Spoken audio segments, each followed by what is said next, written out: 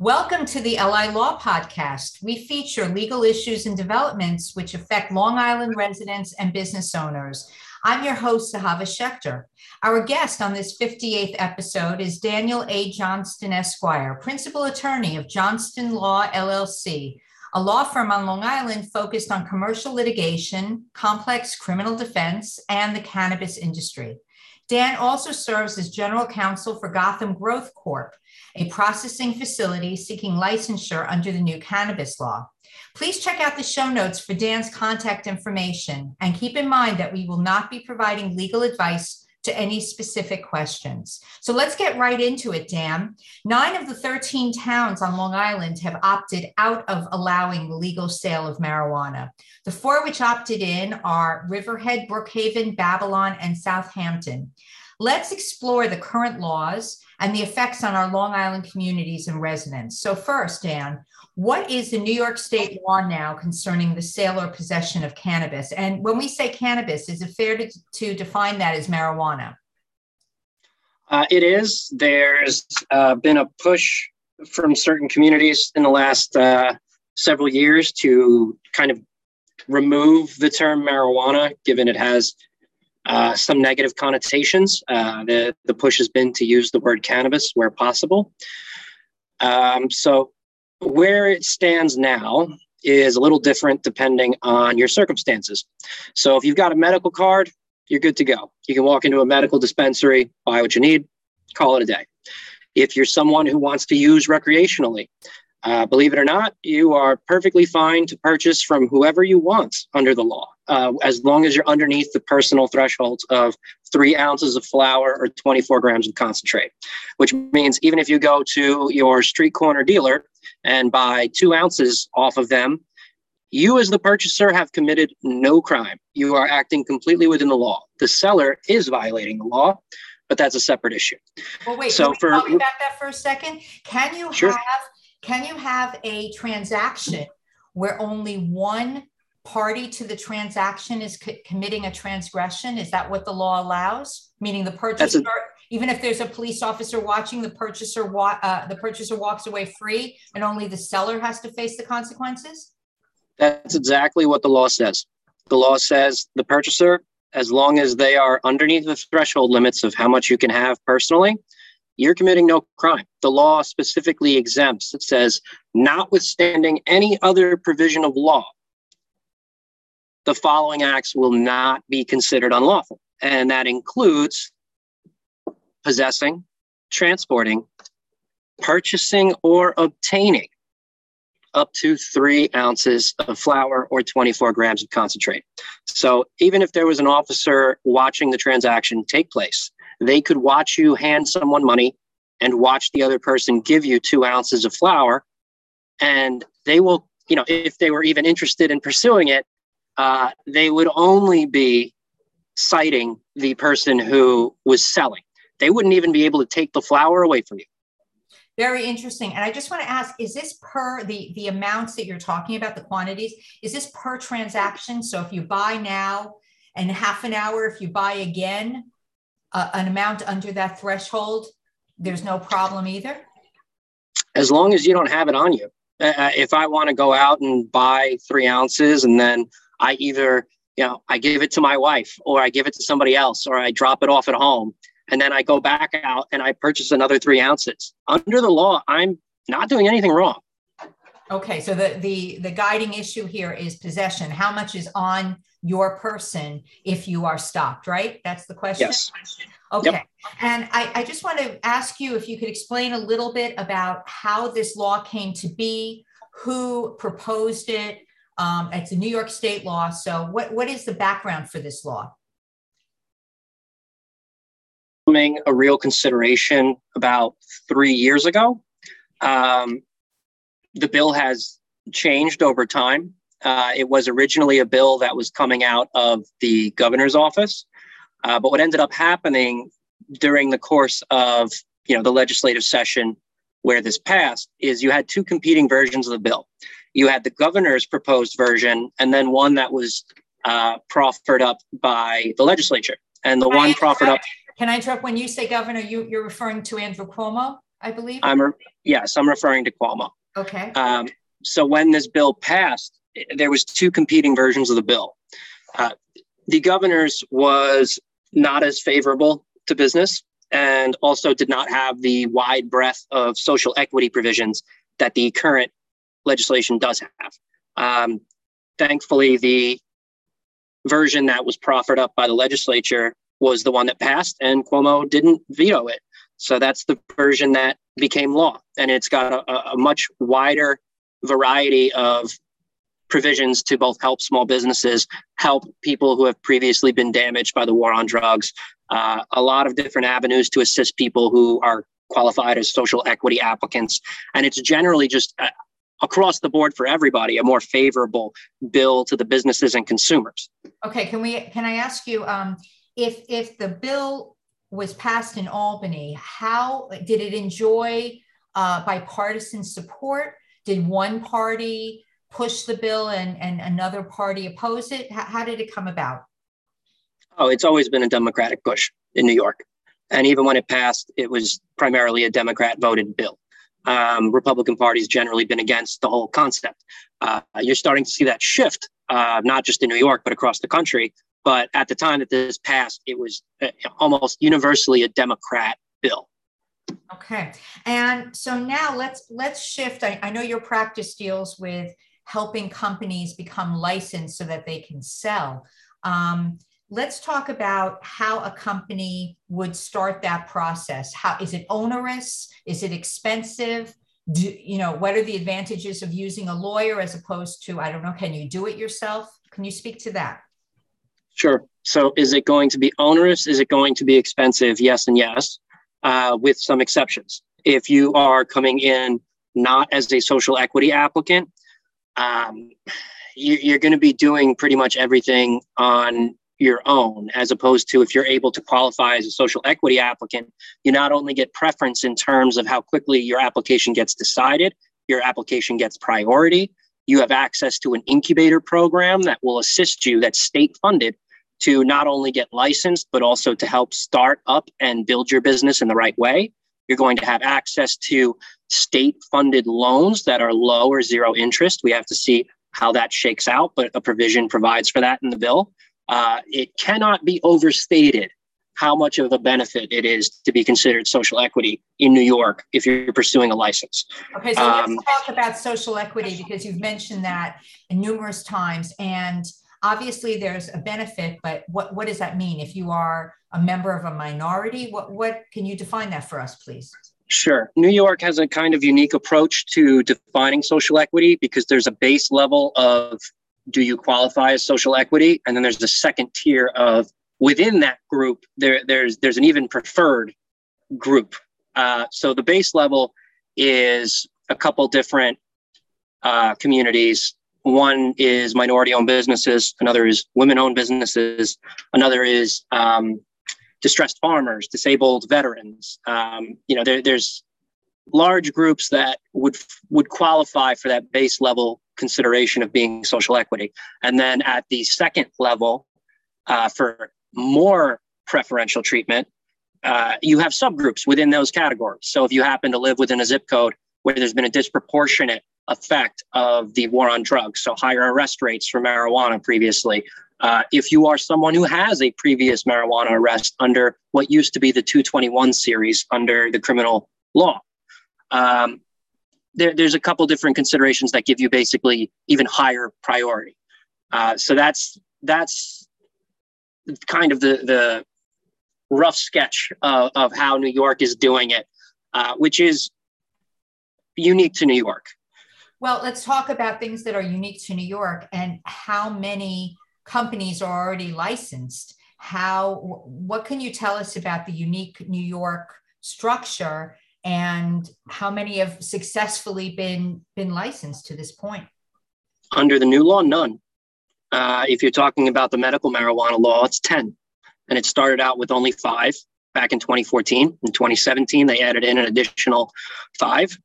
They are under a different law. Under the current law, those medical providers who had access to the whole vertical. When I say that, I mean they're doing the cultivating, the processing, the distribution, and the retail.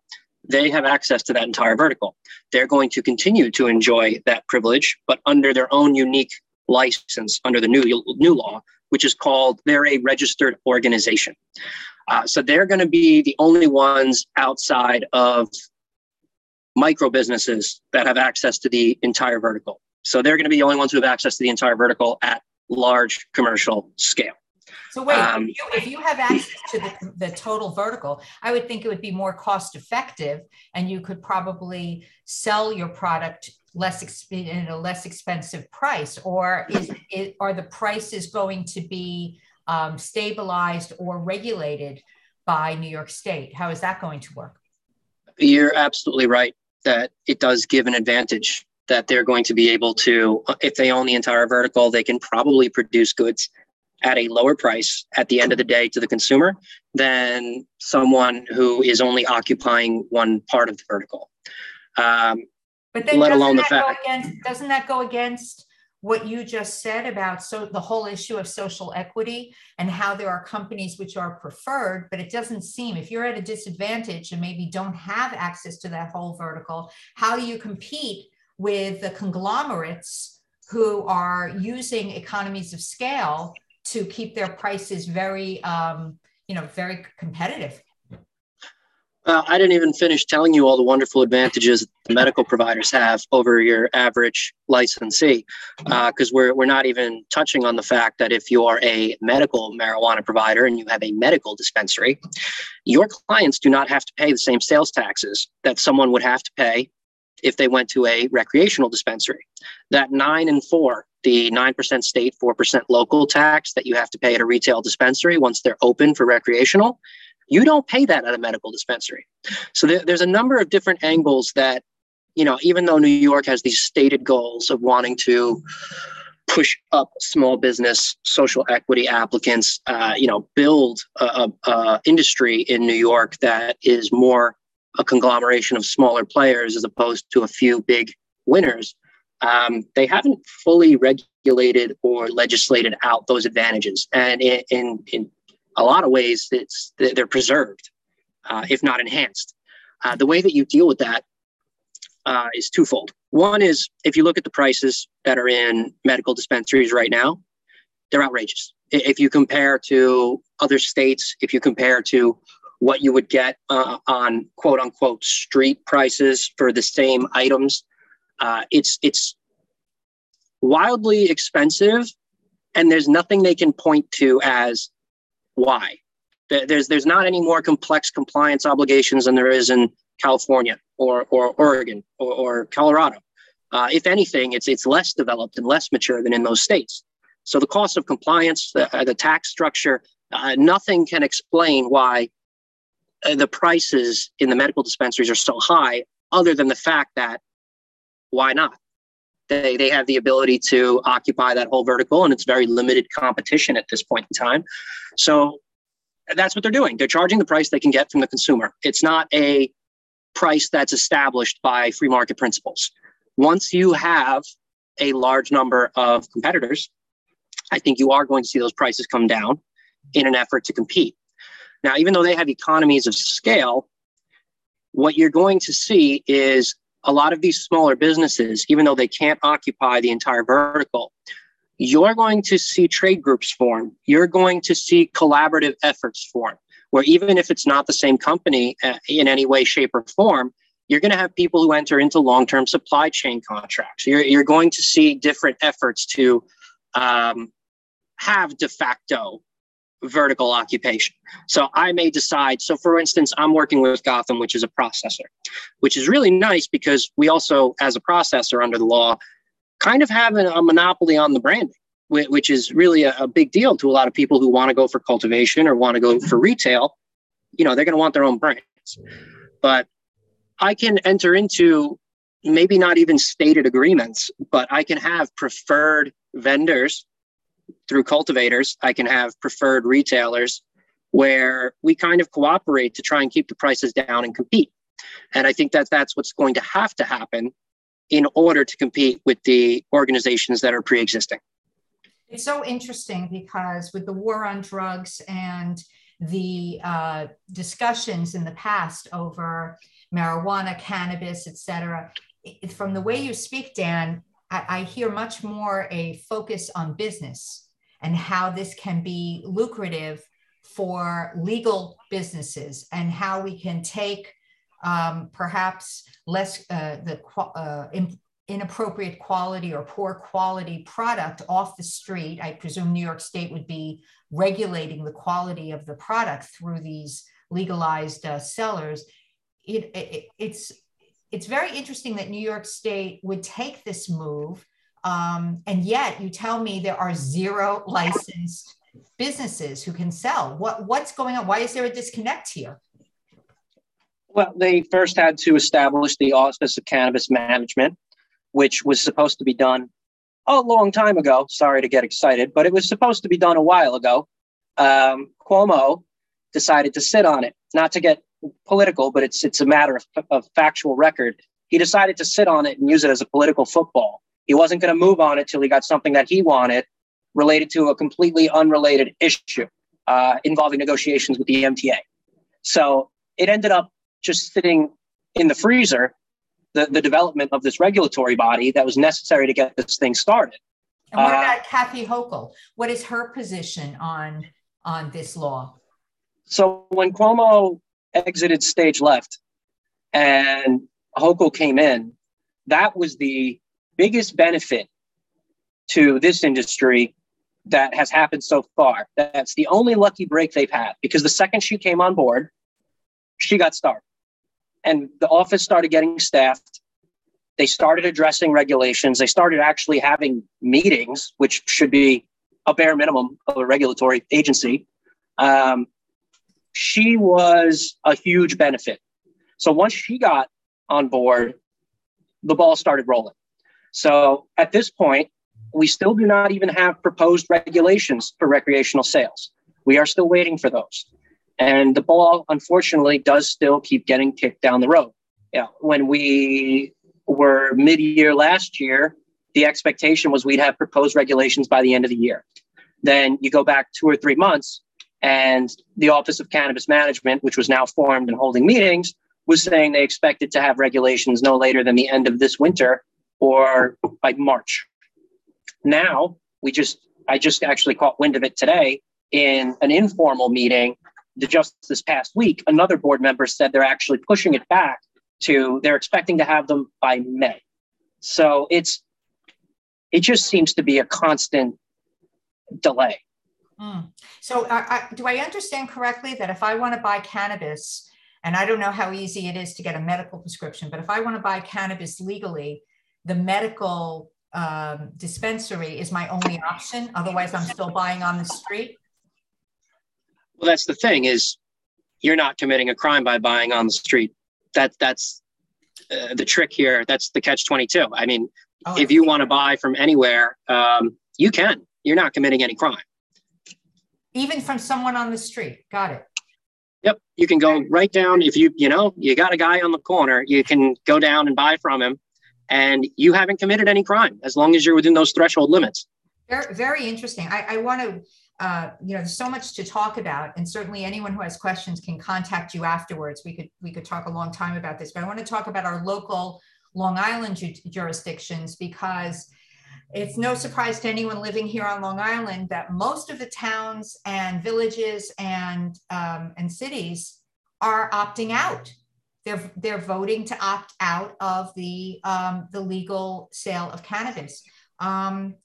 So why are they doing this, and what are some of the ramifications? What are the reasons they're doing it, and what are the ramifications of their decisions? Sure. So just to lay some groundwork there, the deadline for municipalities to opt out was the end of this past year. So we do now have, it's no longer up in the air who's going to do what. We have a firm list. We know who's opted out. We know who's opted in. For the counties that have opted out, they still have the ability to overturn that down the line and opt in, versus the municipalities that have opted in no longer have the option to opt out at any point in the future. So I do believe, and it's been directly stated by a number of these municipalities, they want to see what the regulations look like before they make a decision. And they want to reserve their rights to step back and be away from this. They can always jump back in if the regulations are to their liking, or if they see the tax revenue their neighbors are getting and change their mind. I think it's just about these municipalities, one, preserving their options. Two, I think it was a lot of it was down political lines. A lot of, especially Republican-led municipalities, are still maintaining the party line of, we don't want this in our community. And we live in the land of NIMBY, not in my backyard, in a lot of Long Island. But isn't it already in our communities? Aren't there people already with not only cannabis issues, but we have heroin, we have opiates, we have a major drug problem here on Long Island as well as elsewhere. So isn't this kind of, putting your head in the sand? It's there. So why not, one, regulate it? Number two, we're all cash strapped. Why not get revenue from it? If I want to, in the town of Hempstead, if I want to, to buy, I guess I can buy cannabis anywhere, you're telling me. But if I went to New York City or one of these 4 towns, they're making money off me. Right? Zahava, everything you've just said is the things that I've been screaming my head off about in the last several months. You're 100% on point. And it's even more silly than you know, because in the bill, the only thing opting out does is prevent retail dispensaries and on-site consumption facilities within your municipality. You cannot stop an otherwise qualified cultivator or processor from starting in that municipality. You can't stop a delivery business from operating in your municipality. And you can't even stop, if there's a delivery business the next town over, you can't stop them from delivering to your residents. So the only thing you're doing, you're not preventing it from being in your community. You're only taking away potential jobs within your town limits. And by opting out, you've removed yourself from receiving the local tax benefits of the bill.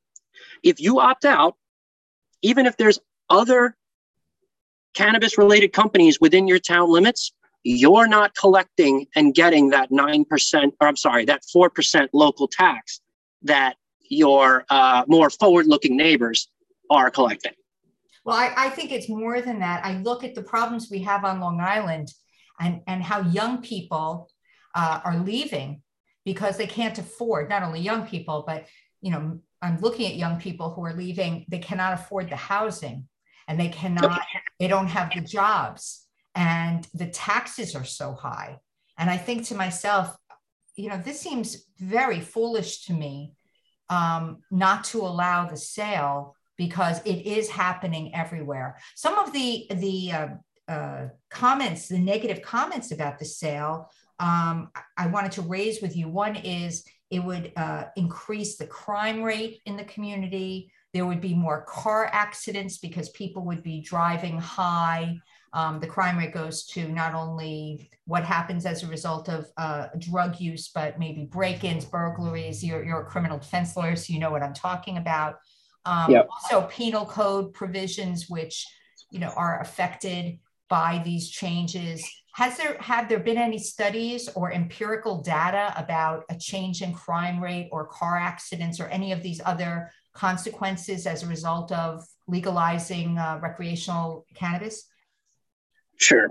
So the only one I'm aware of was done by, and this is back when the bill that was expected to pass had to do with opt-outs being done by the county, not the local municipalities. There was a study done in Nassau County. And now, for whatever reason, they decided the best group to conduct that study would be led by the Republican legislator who was the most against the bill and the chief of police. What conclusions do you think they came to? Well, it's interesting you say that, because I wonder what the police department's position is toward this. I mean, aren't they really wasting their time going after low-level sellers and possessors? I mean, wouldn't you think that they would want to put their very, restricted resources into more serious crime? So I would think actually the police chief would be on board with this law. Are you telling me it was not that way? It is not that way. It is not that way for a couple reasons. One of which is more controversial than the other. The one that's admitted to is just the fact that having cannabis illegal was ironic. It was a gateway for the police to conduct searches related to other crimes. So if you pulled somebody over and the car smelled like marijuana, you could search the car. That's no longer the case. And that was the way that they would get their foot in the door, so to speak, in a lot of their investigations. And it was also just something you could throw out there. You could say, well, why did you have suspicion of this individual? Well, he smelled very heavily of cannabis. How are you going to disprove that later on if there's nobody around, if it's just your word versus the officers? It's the most common line used to justify a search under any circumstances. It's not he was a danger. It's not he was acting in a way that raised criminal suspicion. He smelled like cannabis. Well, bing, bang, boom, legal search. I want to understand something. Are you saying, and we've both been criminal defense attorneys, and you started out actually as a DA, an assistant DA. Are you saying that the police want more crimes out there, that they want to be able, I understand the pretext of using the cannabis smell to get in there, but they're basically looking to keep their inventory of crimes high? If it's not the officers themselves, it's the trickle down of the entire way the criminal justice system is structured right now. I think that's probably above and beyond the topic at hand. But the reality is you can look at any low level crime and make the argument of it. If the end result of a quote unquote crime is paying a fine, you're only punishing poor people. That's correct. That's the whole bail issue. The whole bail reform issue, right? You're keeping people in jail because they're too poor. They don't have money to pay bail. I got it. But doesn't that also come to your social equity issue here? If the law is meant to help minorities, minority business owners, et cetera, and if we know that drug possession and conviction for same or arrest for same, unfortunately affects the African-American community more or communities of color more, aren't we just adding another layer? Like, it doesn't seem that we're really helping those who have been affected in the past. And one last question before I forget, what happens to people who have been convicted of possession crimes, cannabis possession? So can you talk about the social equity, are we really helping people who have been negatively affected, and what happens to people who have prior convictions? Sure. So I do believe ultimately it will help people who have been disproportionately affected by the war on drugs in the past. And more directly to the point as to prior convictions, anybody who has a prior conviction under the 221 series only. So if you got convicted just of a marijuana offense, those crimes are going to be expunged. And unfortunately, can you explain what expunged means? Thank you. It means you're going to have any record of the arrest, any association that you have with the arrest, taken out of the public record. It is not going to be accessible to the public anymore. It's going to be as if that crime never took place. So now the problem is, hold on, if you're asked, have you ever been convicted of a crime? The answer after it's expunged is no. I would argue that is the case, because if the whole purpose of expungement is it puts you in the shoes you were in before the arrest, legally. So if you are asked, have you ever been convicted of a crime? I would argue that your answer is no, because you should be put into the shoes that you were in. Right. That affects people who are looking for jobs. And when you answer, yes, I've been convicted of a crime, many employers will automatically disqualify you even as a candidate for employment. So that's why I asked. Oh, can I touch on that real quick? I know we're running out of time, but a really cool part of the bill, if you're a private employer or a government employer, notwithstanding some exceptions, you cannot discriminate on applicants or employees because of their outside of work cannabis use. That is actually illegal now in New York, and it's an actionable violation. It's as if you were discriminating against them for having a disability or based on any of the other statutes that prohibit discrimination. There's some exceptions. The most prominent one is if your company takes on any kind of federal funds that could be potentially at issue because of the way the federal laws are structured, it doesn't apply. So pretty much any hospital or school, that's out because they all receive federal funds under federal programs. But any employer in New York is not allowed to discriminate against you because you maybe smoke cannabis in your off hours. They also can't drug test you for marijuana and use that as a reason for excluding you as a candidate. Wow.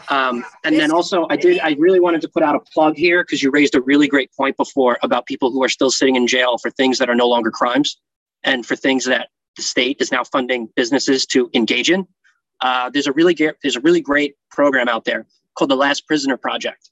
And they are a nonprofit that is working towards getting these people who are stuck in jail for things that are no longer crimes out because of two things. One, a lot of these expungements, for whatever reason, because you have 8 levels of red tape between the state and law enforcement and the DA's office and the Bureau of Prisons, that it's taking a long time to get these people out. And then secondly, if you have any other crime that's on that docket that you were convicted of that extends beyond the cannabis charge, you're not going anywhere. So if you got arrested for whatever it is, let's say you were selling cannabis at a high level and it was felony level, and then at the same time you were convicted of maybe you had some prescription drug you weren't supposed to have at the same time, you don't qualify for expungement because it wasn't just a cannabis charge. So the Last Prisoner Project is a lot of really good people who are pushing to deal with these discrepancies and try and get the law to live up to the spirit of what it was supposed to be. Wow. Dan, I want to thank you so much for your insight, and certainly anyone who's interested either in in applying for a license or interested in any of the issues we discussed can contact you. Your information is going to be in the minutes. And that's it for our 58th episode.